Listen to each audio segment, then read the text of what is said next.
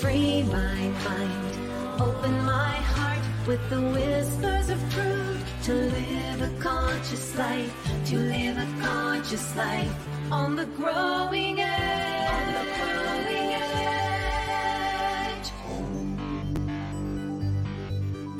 edge. And now, here's Allie.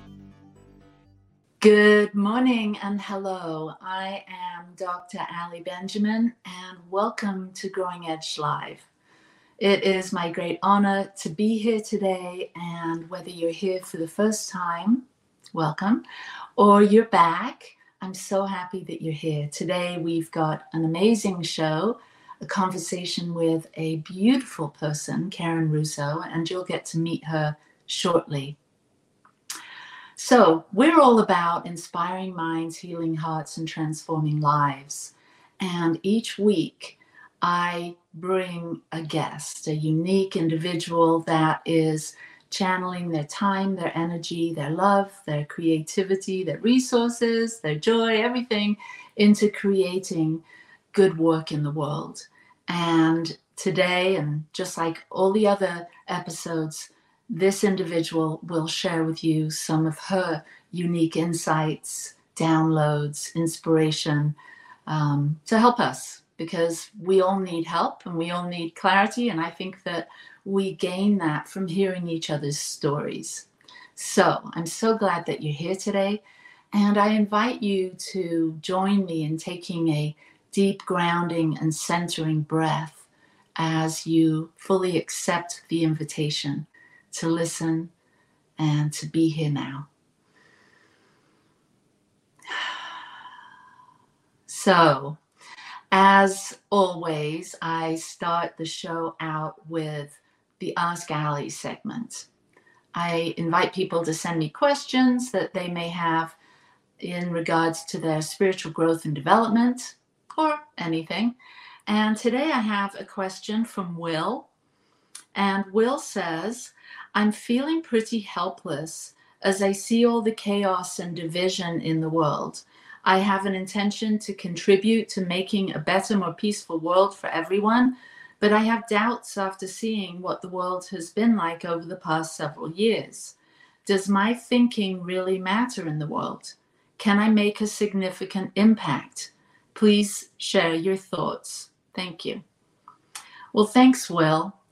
This question, in some shape or form, has been asked several times since we've been doing the show.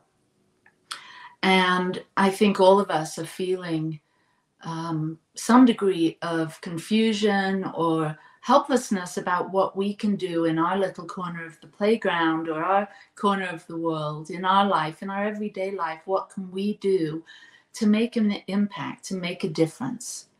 And what I know is that this time, probably like many times in the past, have been a call to rise up, a call to awaken to our true self. And those of us in New Thought and those of us that are on a personal journey of growth and development are being asked to wake up to who we truly are, because we live in an amazing world. It's more than what we see out here. It's more than just our little personal body and our lives and relationships. There's a lot going on. And there's even more. There's an invisible aspect to what's going on. There's an invisible aspect to who we are. It's this ineffable spiritual dimension. And so we're being asked or called to wake up to this greater sense of self, this true I am presence. Because I believe that once we occupy our true identity as a spiritual being, then we're going to affect everyone around us, and somehow subtly, energetically, we will invite others to awaken, to step up. I like to think of a circle, kind of a teaching symbol here, a circle with a line through the middle, and there's a below the line and above the line.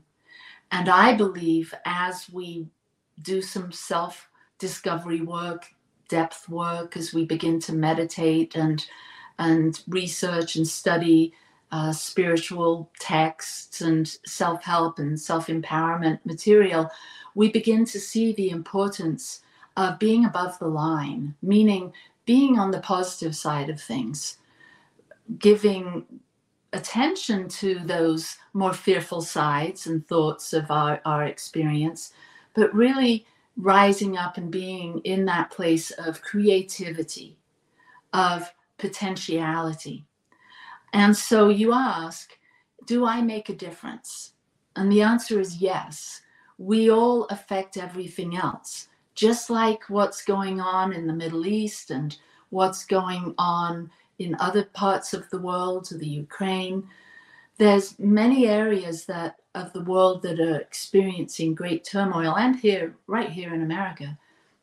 But as we wake up, as we start to see what's really going on, as a cry for help, a call for more peace and unity in our thinking, we begin to see the importance that just as those things are going on in the world and affect us right where we are, right where we are, can add and aid to the peace and the love and the creativity that's going on there. And so, yeah, it may feel like in our little room or our house or our life that we can't possibly make a big impact, but we do. And it starts with each and every one of us. Just like Gandhi said, we be the change we wish to see in the world. It's subtle, but it's deep, and it affects consciousness. And as enough of us start to wake up to realize there's only one thing happening here, it's this thing called life. It's this thing called spirit.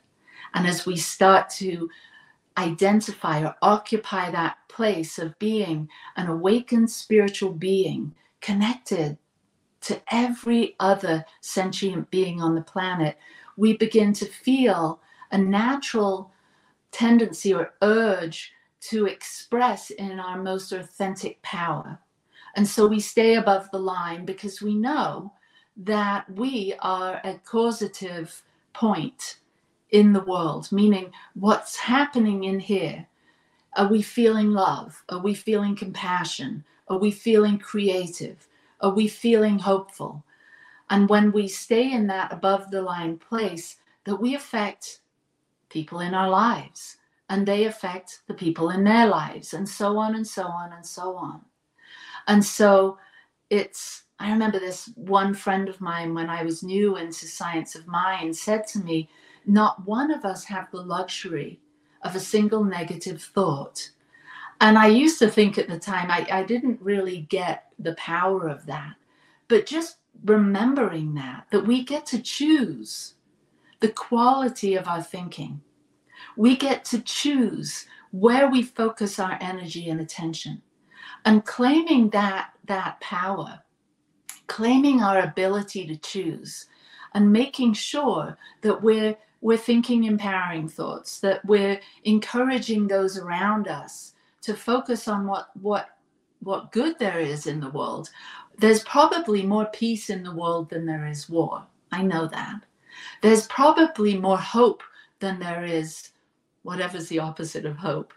There's more love than anything else, because really that's all there is. And as we remove the barriers to love's presence, meaning as we remove the doubt, as we remove the fear, as we remove the uncertainty, and we step into that place of, I know who I am in truth, as a spiritual being having a human experience.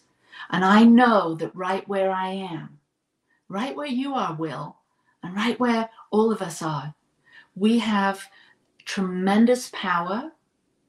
We have tremendous ability to clarify our purpose.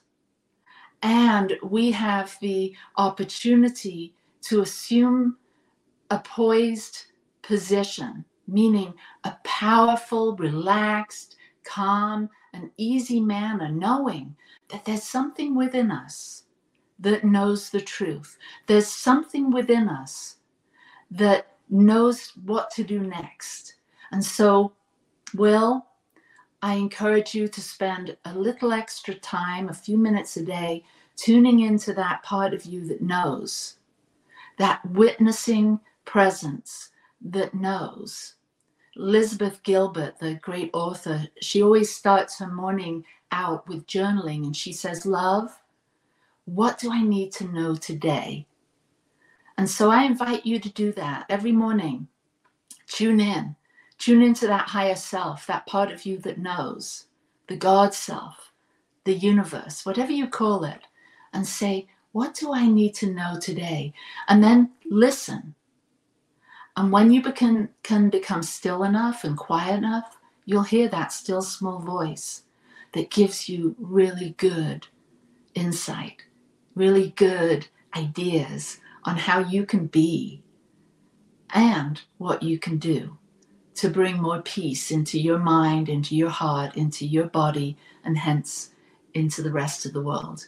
So peace and blessings to you. You're in our prayers, and we are holding the high watch for you here at Growing Edge Live. So thanks, Will. And if anyone else has a question, please send it to Growing Edge Live, Gmail, and we'll get to it. So moving on. So next I have the great joy in introducing a friend of mine, Karen Russo, who I met many years ago. I don't know that she remembers our first meeting because I was sort of in the audience and she was on the stage. We were at a Kendall Summerhawk thing in Tucson.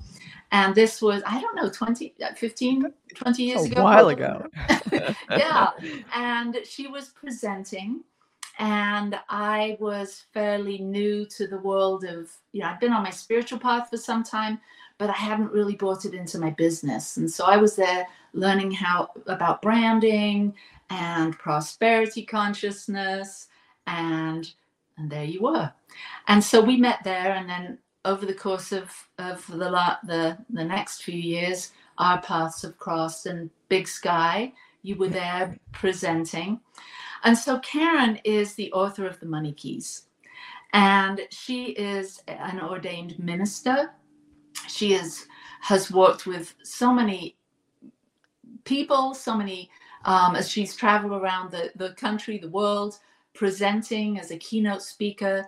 She's also presented at different retreats and workshops, and she's always has this energy of power and confidence and elegance, and she really has her stuff together. That's how I feel when I'm with you. And she also talks about her hair, which I must, look at us both. We're both sporting the platinum, which I'm really, loving. I could do a whole show on just how empowering it is to let it free. Yes. So we'll get to that. So Karen, welcome. Thank you so much. Thank you, Dr. Ali. Thank you, Ali, for having me here. And I do absolutely think that we could do an entire show just on the nature of our hair and the journey that we take with it. It's got so much spiritual symbology. Yeah, it does. Michael, my husband, and I, we sold our house and we hit the road about, 3 years ago now, 4 years ago now. And at that time I was thinking, living in a camper van, I'm not going to be able to dry my hair. Oh my God, what am I going to do? So I shaved my head. Oh my gosh. Yeah. And so that was a whole, journey. And so maybe we'll get to the hair stories in a while. But before we do, there's so much. I've been looking at your bio and reading, all the years. You have an MBA from Columbia University. You've been a top selling person. You've been a corporate trainer, and then an ordained minister. There's so much to you, so much dimension to who you are and what you do. And you also are very open and vulnerable about sharing your personal journey, the losses you've had, the things the struggles that you've had. You talk about recovery. You talk about losing your brother. I mean, there's a lot there. And, this Enneagram 4 here I love deep, juicy stories and people being authentic. So I love this, and I'd love to know more about you. And how did you get to be where you are today? You know, we talk about the growing edge here. Like, where are you now, and how did you get here? How'd you get here? Well, thank you so much. So just thank you so much for having me. And whenever I think about where has the journey taken me and what's the growing edge now, for me the theme is always it's integration. And with my personality, it's the dark and the light, the spiritual and the material. Uh, those are the things I'm always interested in, how things that seem to be so separate, how do they come together? And so that's how my spiritual journey and my business professional financial journey came together, is because this theme of integration has been there all the time. And so I'll give a little bit of the background story. So I grew up on the East Coast of the United States in a very classic, middle class, high ethic family and environment. And the really positive thing about my family growing up is we were taught this very simple ethic about, if you work hard and then we pay taxes, we can go to the library and things work out fairly for us. Now, today we could break that down so much and say, was there, is there white privilege in that? Am I buying into some kind of capitalistic, mindset or system? All I knew as a kid is there was something ethical and fair seeming about life, and it was positive. So I choose to take the positive part of that. So that was there. And then at the same time, there was tremendous challenges in the family. So, you look back and of course you see it with more context and understanding, but just, challenges, emotional and some violence and addictions and other things. And so the way I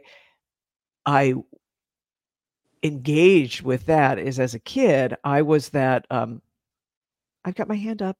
I was like the perfect little student girl, I think I came out of the womb pointing to a flip chart or a chalkboard or a PowerPoint, whatever, like I was so totally have that student teacher thing. And then I also had my own challenges with alcohol and then I did things that contributed to horrific feelings about myself. And I was the good girl by day, and I went to college and I got an MBA, but I was very much the bad girl by night. And so at a certain point in my late 20s, that's when I found the 12-step recovery programs, and that started the spiritual journey. Simultaneously, I was in business school and an MBA and started working for a bank. So those two journeys, Allie, just like those two journeys, started to come together. I kept things very separate for a while, but as they came together, that's really where I would say my life took off. Mm, mm. So was there religion in your world as a little one? That's such a great question. I would say we were casual suburban Catholics. Like my mom would take me to a church on kind of Christmas time and maybe Easter. And I had learned about the idea of grace, and I had some feeling of a connection to something greater and some questioning about the religious modalities and teaching. So there's just a little hint of that. But it wasn't until I had my own true spiritual awakening, which is I had been moved for a job. I was still drinking and kind of trying to control it. And there was an emptiness inside me. And I had always lived on the East Coast, and had been moved to Los Angeles. So I was on the West Coast of the United States. And I went out and I saw the sun set over the ocean, which I had never really seen, right? And I remember standing there and I just had this moment where I realized, we're alone, but we're not alone. And it's not science of mind teaching, but that was spiritual for me, which is like all of these things that I think I should do, like be liked by people or do a good job, or all this stuff doesn't really matter because I'm part of something that's more than that. And that, like that energy of like, there's something greater than the material. I felt it, not just heard about it, I felt it. And that began, I didn't know it at the time, but that was the beginning of the spiritual journey. So at this point, you had already been in the 12 steps. You'd already sort of, I'm imagining, developed a relationship with a higher power, because, you know, that's what, I think that's the lingo, right? And so coming from a casual Catholic, you know, ideal of God to this new sense of higher power, and then having this sunset experience, which, yeah, you saw the sun rises on the East Coast. Exactly, right? exactly. And so had you found Science of Mind at this point, or? It was shortly thereafter that I was going to see a therapist, and I think she was just exacerbated by me because I had the same, I had like problems that seemed to be recurring. There were always somebody else's fault. And she said, you know, I heard about this place called Agape on Olympic Boulevard in Los Angeles. And at the time, it was, so the Agape Center with Dr. Michael Beckwith, this was a Science of Mind church at the time, was just a hopping, happening place, and you had to find a parking spot and get there early. And, you know, I walked in and I was like, wow, what is this? It's so, like, the people are so happy, and it's this multicultural thing. And I sat down next to this guy who, he had a little fanny pack on. We were squeezed in tight, and he was kind of a hippie, and he just kept jostling every time he was touched by the spirit. And I was like, oh, I don't want to talk to anybody, I want to do anything. But by the end, he's like hugging me, and I just, anyway, I never left. So then I started coming 5 times a week and took all the classes and became a licensed practitioner, which is a spiritual counselor, and then eventually went into the School of Ministry. You know, anything that I felt a sense of the presence of a God of my own understanding, which is this full oneness. I also got excited because it's the idea that God is greater than my mental ideas. Like that, you know, I'd always been smart intellectually, but the concept of infinite mind, always more to be revealed, that to me was a real medicine. And so I just jumped in, and the way I jump into things is I learn about it, and then I want to teach it, and then I want to do it and apply it. So that was my path. Okay, so, oh my gosh, this is such a great conversation. I too lived in California, and I too, well, I didn't first start out at Agape, but we lived in Big Bear Lake, and we would drive down to Agape a couple times a year and get a hit on that. And it really, truly is a phenomenon, isn't it? Yeah. It is an amazing thing.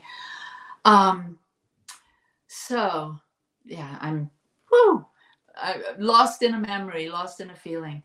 So so when did you do the business stuff? So if you're in Agape, when did you do the this was kind of my, like, the integration theme is I was simultaneously while I was at Agape, I was working full time. I was at a bank in Los Angeles, and then that didn't feel like a fit. So I went to start to sell corporate training services.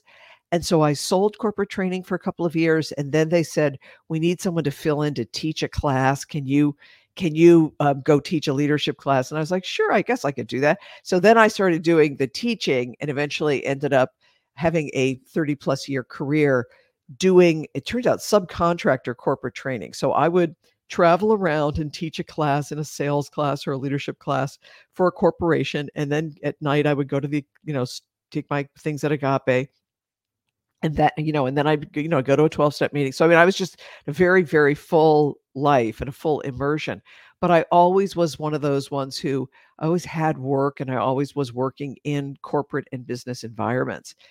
And I think this is going to be interesting for you, is that even back then, what I noticed is, and it's certainly evolved over the years, because it wasn't until the early 2000s. So I had met the big fella, and I had moved to Arizona, which is where I am now. I'm in Arizona. And just after we had gotten married, we were both very active in Science of Mind. At this point, I'm at the New Vision Center in North Phoenix, Arizona, and very involved in Centers for Spiritual Living and all that. but Bill and I also started to go to all these wealth building workshops. So some of you went to those workshops where you're like, got 1,000 people, we're going to hit the boards and we're going to clear the chairs, and you've got a millionaire mind. Yeah.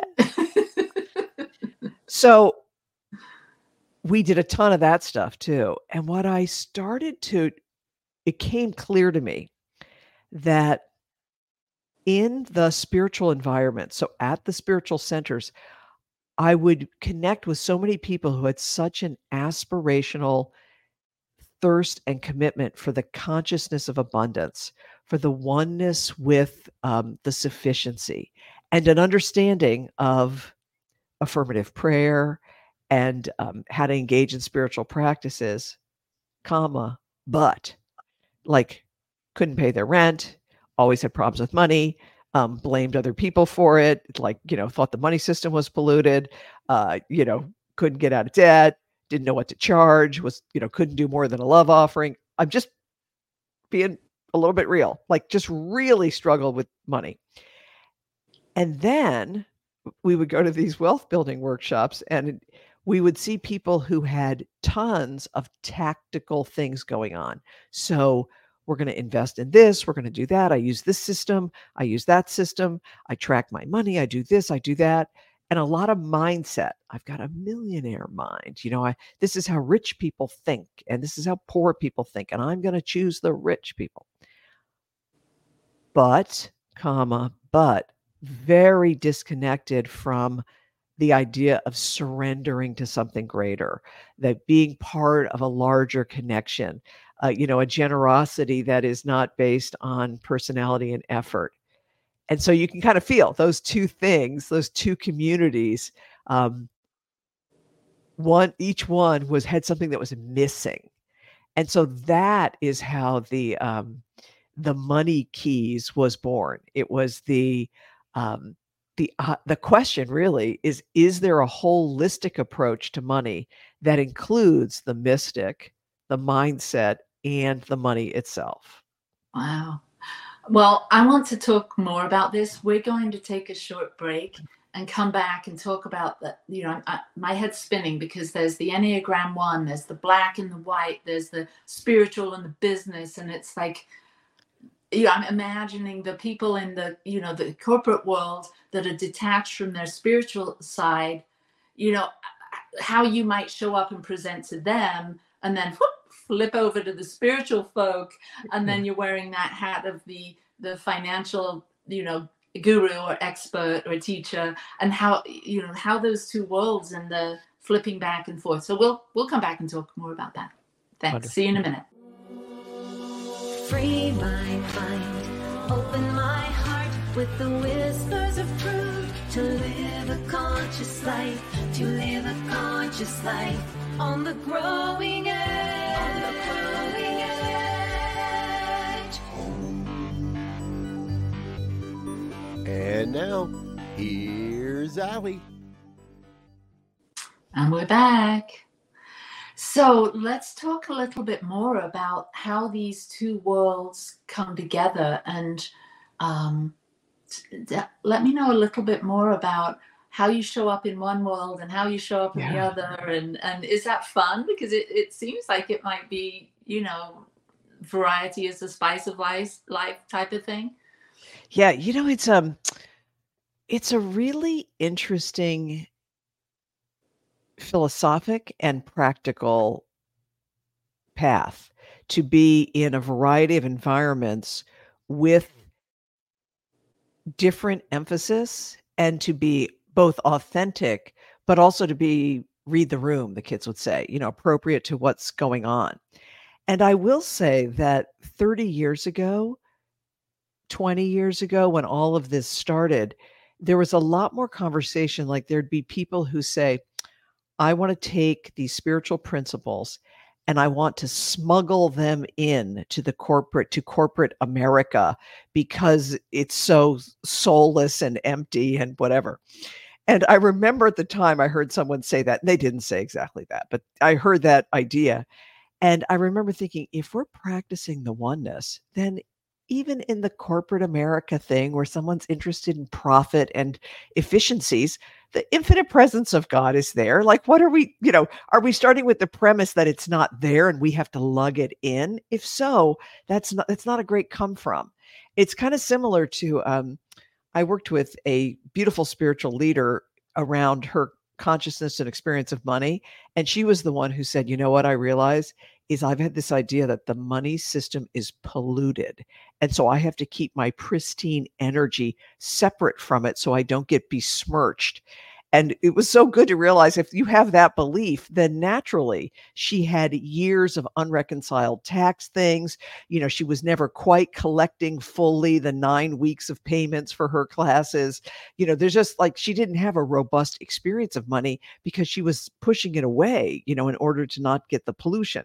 So just for her, it was, wait a second, I'm going to see and bring and realize that the infinite, the pristine, the clean, the light, it's in everything. So I'm going to pull it out of my experience with money rather than push the money away. Mm-hmm. So very similar. You can kind of hear that. It's like that's part of the dynamic, is not to feel that I'm going to sully the church if I talk about money, or I'm going to have to, help the heathens in the corporate area because they're so soulless. Yeah. Yeah, us and them. There's this separation. And I'm getting the sense these days that the younger generations, they don't have this such black and white thinking, or it's categorizing everything or compartmentalizing things. It's more everything's blended and they seem to be more integrated. You use that word. Yeah, and integrated even connotes that there's two things you have to put together. I think blended's a great energy for it. That's how our lives are now. So I would say if anyone, particularly if there are folks if you have a spiritual message, completely expect that it's going to be well received and there's an application for it in any environment. So both Allie and I know the beautiful Reverend Cynthia James. She's doing leadership classes with various governmental groups. It's not a secret thing because she's going in and talking about emotional intelligence and leadership principles that are relevant if you are in an institution and you're leading people. So today's world has so much more. So just think about it. We can, on our devices, we can pick up our work email anywhere and work on it. When we're at work, we can take a break to go to to take a prayer, to do a mental health break. The employee assistance group is going to be talking to us about everything from hydration to, to positive thinking. I just did some corporate work at an organization that rhymes with Shamazon. You'll everyone will, and it's not a secret that they're doing leadership and communication and empowerment work because their number one asset is their people, and helping people to take care of themselves and to be able to be good leaders and take care of others is essential for their business. So this is just like, I want everyone to kind of go like, oh, like even with, Will's question earlier, like the thoughts that I have and the activities that I do are relevant to every aspect of life. So these days I am very, and even with, with being in, after the pandemic and people working from home and doing things on Zoom, and what's the future of what does church look like and what does classes look like and how can we do it hybrid, is that it does seem to me that life is it's more blended, that the clothes that we wear and how we show up and who we are is very much authentically the same. We may use different language and have different applications in different places, and yet the world and work and every environment is calling for us to be the best of ourselves. Yeah. So talking about the pandemic and what happened during those times and how we all shifted and changed, and like you're saying, the clothes we wear and showing up and doing work out of the house or on our phone, or how has that changed as you go out and present and you work with individuals and you create programs for people, Yeah. are there different money issues now because of all of that? It's a great question to think about. What are the distinctions and where are things going is a good question.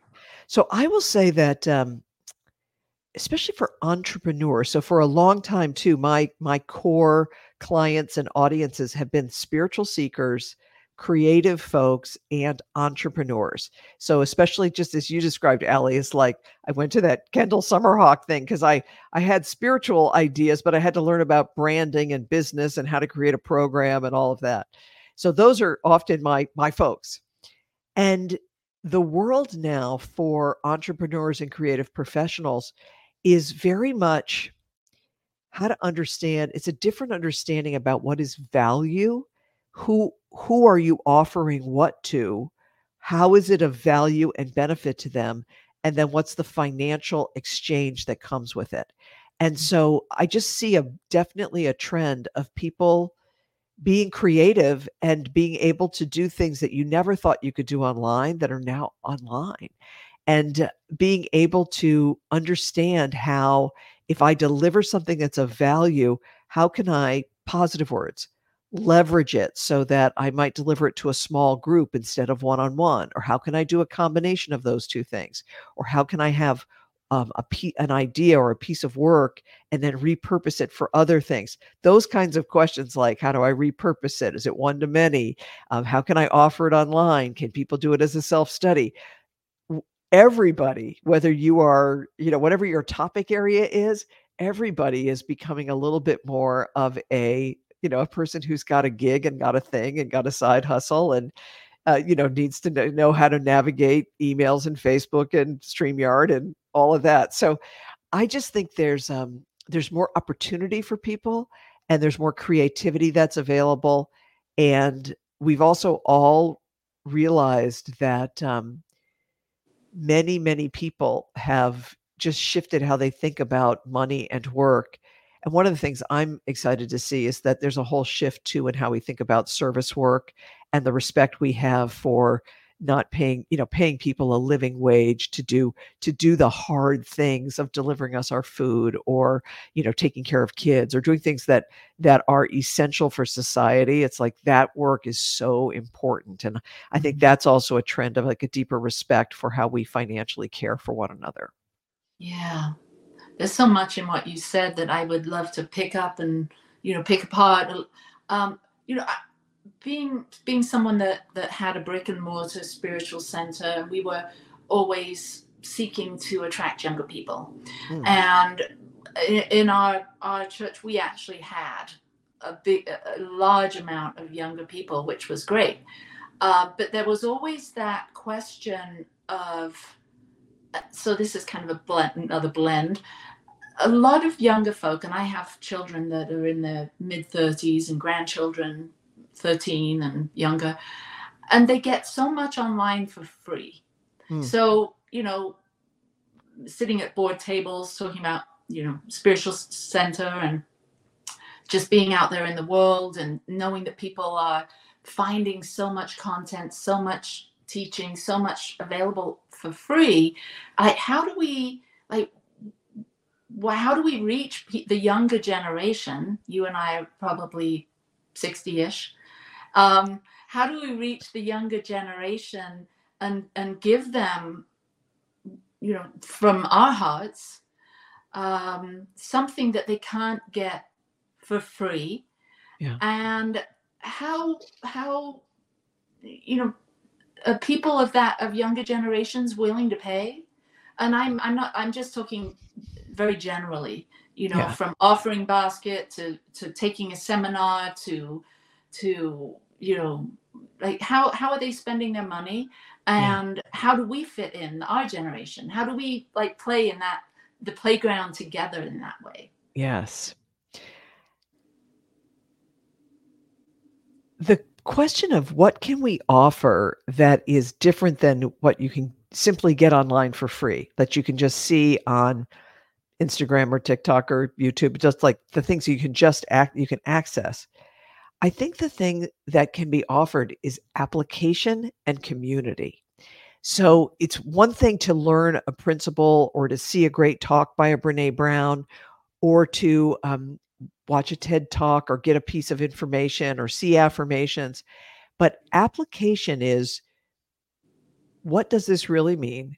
What does it really mean to me? And then the so what of it. So, what am I going to be or do or change about my own life? And that process still takes place. There's still a value for that process taking place in community or with guidance. And so that's what I think. It's a little counterintuitive that we give away so much free information, but there has to be a time where you say, it's wonderful to get the information, and here it is, information. But in order for you to apply it, you need to take steps and action in your own life. And I think it's that understanding. It's like the value of application. So that would be in our marketing. I think it needs to be more testimonies, more examples like that, that sells rather than, and I think, and in not-for-profits and spiritual centers, we all know that people don't give to need, they give to vision and mission and results. So rather than saying like our church needs air conditioners, it's an Arizona thing. We would say, heaters here in Utah, we've got snow. Exactly. We need, yeah. So it's not so much that, but it's our community was able to help this couple get out of they were expected by homelessness. And because we offered them support and guidance and they became confident and understood differently who they are, they've been able to move their first step into shelter and work like that. Like, I want to contribute to an organization that cares about that. So there's something about the results and the testimonies and the stories that I think is the way to market and to show value. And I do think young people are spending money. Like, there's a lot of personal growth and spiritual teacher and gurus and others that are offering programs that are, expensive. I don't know what that means, but are in the hundreds and thousands of dollars that people attend and want to do. So I think there's value to be given and money to be received. Yeah. Yeah, we live in a complicated world, don't we? I see my granddaughter and her friends, and they're so connected to their screens, their devices, and there's less of a sense of a community. I guess there is in sports and activities, extracurricular activities, and I'm just wondering how it will look in the future as we of our generation and a little younger and a little older, we hold that the importance of gathering, of being together, and I think that is a gift that we can share somehow with the younger generation. That I think of my nephew during COVID. The three of them, my two nephews and niece, they didn't go to school for a whole year or even longer. They didn't get together. They were locked in their rooms with their playing their video games or what have you, and they missed out on being together and being connected. And so I'm just going with that, but I'm just wondering what it's going to look like in the future, and what's ours to bring to the younger generations in terms of the wisdom that we carry with in the business worlds, in the spiritual worlds. So I'm going to switch gears a second. So you work with people one-on-one. You offer classes and courses and such. And what do you see that's the biggest issue? And maybe you could share a personal thing too. Was there something that you learned, and once you learned that thing, like it was like opening a door into a new reality? Is there something that we need to know? What's that foundational one or two things that makes all the difference for us? as far as financial liberation goes? Yes. Well, I would say my lesson and the great lesson for so many of the people, it looks very different for different people, but it's this core lesson. Money worries are more of a faith issue than a financial one. Wow. So it can so much seem like if I have a challenge around money, if I just had more money, then the challenge would go away. But what I want to say is that the challenge around money, the sense of fear, or if it's shame or anger about something from the past, or if it's a sense of overwhelm with the tasks that you have to do, those worries, those fears, that anger, all of those things are some form of separation. It's separation from spiritual truth, from abundance, from sufficiency, from freedom, from peace, from circulation. And so that I think, so for me right now, the lesson that I'm learning, so I did have, I think Allie doesn't know this, but in addition to, I lost my brother 7 years ago, lost my father, my mother passed just 3 weeks ago. I know, just I Oh, know. And it was, it was her time to go, and it was sudden in how it happened. And so now I am I'm leading the family estate. And so it's a whole different thing. And I could feel the fear rising up, like, oh God, these accounts are going to be in different names, and how am I going to track this, and what's going to happen, and will it? And I could feel the fear, and it was like, girl, money worries, they're a faith issue, not a financial one. Like, the money's going to be fine, the assets are going to be fine, there's going to be nothing is contentious. And then I had to really, really remember that, like, the infinite mind of God knows every detail. And the affirmation I've been working with is the grace of God is the great reality of my life. All actions, decisions, details are saturated with divine intelligence and a consciousness of abundance. Every day, there's less fear and there's more progress. Like, that's been my affirmation. And so beautiful. yeah. And so for everyone, like, what am I, what does a person in my position do? I'm going through the 21-day spiritual money jumpstart with that project, so that at the end of 21 days, my intention is to have a less fearful approach to the family estate. And I also have a very practical goal of getting, the 4 major accounts in the name of the estate and me having online access to them. So that's what I want to just say to people is, like, the growing edge is application. And so if people are interested, and we've been putting up the Money Keys website, which is a great place to go to get the free information that will get you started. And if people want to join us, the 21-day Money Keys Jumpstart is always available as a self-study program. But for folks who are tuning into this, in January 2024, we're going to do it together starting January 15th, going through February 4th. So it's great. Our team just put up the 21-day program there. So yeah, so you people can always sign up to receive that self-study program. But if you sign up now and you want to join us starting in just about a week, we're all going to do the lessons on our own. And then, Allie, we're going to do our connection through a WhatsApp channel. And that's what I see is for people creating connection these days. It's through things like an intensive 21 days on WhatsApp together, where we're sharing what's your statement for the 21 days? How are you doing? How did your lesson go this morning? Like, that's how people are connecting. Wow. And so that's like a texting thread that everyone contributes to. Oh, that's beautiful. Yeah. So so tell us a little bit more of some of the results that people get from doing this 21-day challenge or program. Yes. So the results are usually in one of a couple of buckets. One is people have, like, big spiritual breakthrough. So all of a sudden the sense of shame about a past financial decision truly drops away, and they feel, instead of stuck all the time, they feel empowered to take action. So like you could and that's a worthy goal. What if in 21 days I released all the shame about how I handled my divorce? Like, wouldn't that be great?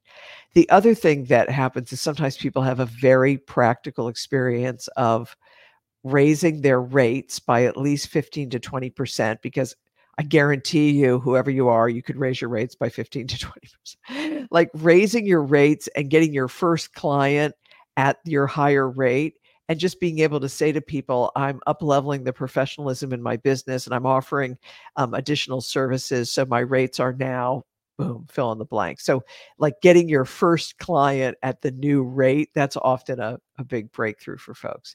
And then sometimes people will be like me, you have a financial project, a legal or a cleanup project or a reconciliation or a tax thing. And you're like, in 21 days, I am going to stop procrastinating, boom, and I'm going to make progress. Wow, it's so liberating to be able to achieve these goals, because money is it's so woven into our lives. I mean, it really is. And to have issues, to have not enough, or money leaks, or whatever it is that you're contending with, it's such a to have a program, to have a group, to have that kind of accountability to achieve particular personal goals is powerful. Yeah. So that starts on the 15th. Yes. Okay. Yeah. Well, good. All right. So all of you that have those excuses or have an issue or two that might want support, Karen's your person for yes, this. Indeed. Yes. So I'd like to know, and I always ask my guests, there's that song, What the World Needs Now is Love, Sweet Love. And, we all, especially those of our generation, we remember that song, and it's sort of a little bit of an anthem song. And, here at the Growing Edge, what does the world need? From your particular vantage point, right where you are, knowing what you know, having experienced all that you've experienced, particularly with the loss of your mother. My goodness, that's such a huge thing, and such a milestone, a threshold, stepping into a new chapter. What does the world need now in these days?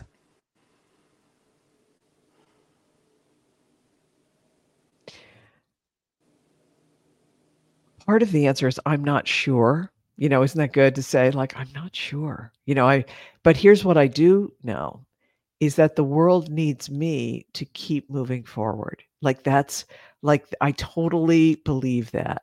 And that takes a sweet kind of courage that's not aggression, but it's like the willingness to for this purpose, apparently I was born to be here now at this time where there's so much just horror in the world. I loved what you said earlier, but we know there's more love and there's more possibility and there's more supply and there's more creativity and there's more good than there is of the other. And so the other thing that's funny is that in addition to other things I've been focused on in my life, in the last few years, I've become extremely politically active, like knocking on doors and making phone calls. And you would think that that would somehow be not in alignment with being a minister or something like that. But here's what it is I don't I don't advocate from any organizational position. It's just me personally. But in order to yell at the TV less, what I found is I would just join the local group and I'd be like, okay, we're going to go knock on people's doors. We're going to talk about this issue. And I will tell you that little bit of doing some activity, writing postcards, making phone calls, doing what's called canvassing. When I do that, I feel like I'm doing my part for the world that I am longing to create. So I just would say, whatever your version of courage or energy or commitment is like, keep going. The world needs us not to be frantic, but the world needs us to be engaged. Yeah. Wow. It sounds like this next chapter or this next iteration of Karen is even more integrated, more blended. I mean, that's a bold thing to step out in that way and be a bit of an activist. And I think the world I know the world needs us to be active in standing up for what's important and what we value.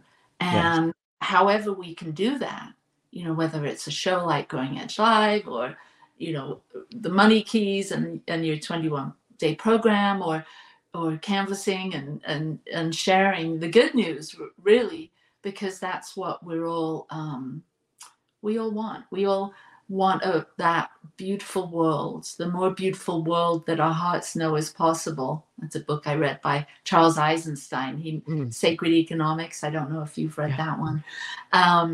And so, you know, maybe that's our call to action here today, is to step out, be a bit more brave and courageous in standing up for what's most important to us at this time. Oh, and we're right at the end. So, blessings to you. Yes. And thank you, everyone, for watching. Tune in next week as we have James Mellon with us. I'm really excited about that. And thank you, Michael, our producer, and New Thought Media Network. Peace and blessings. Free my mind, open my heart with the whispers of truth, to live a conscious life, to live a conscious life on the growing edge.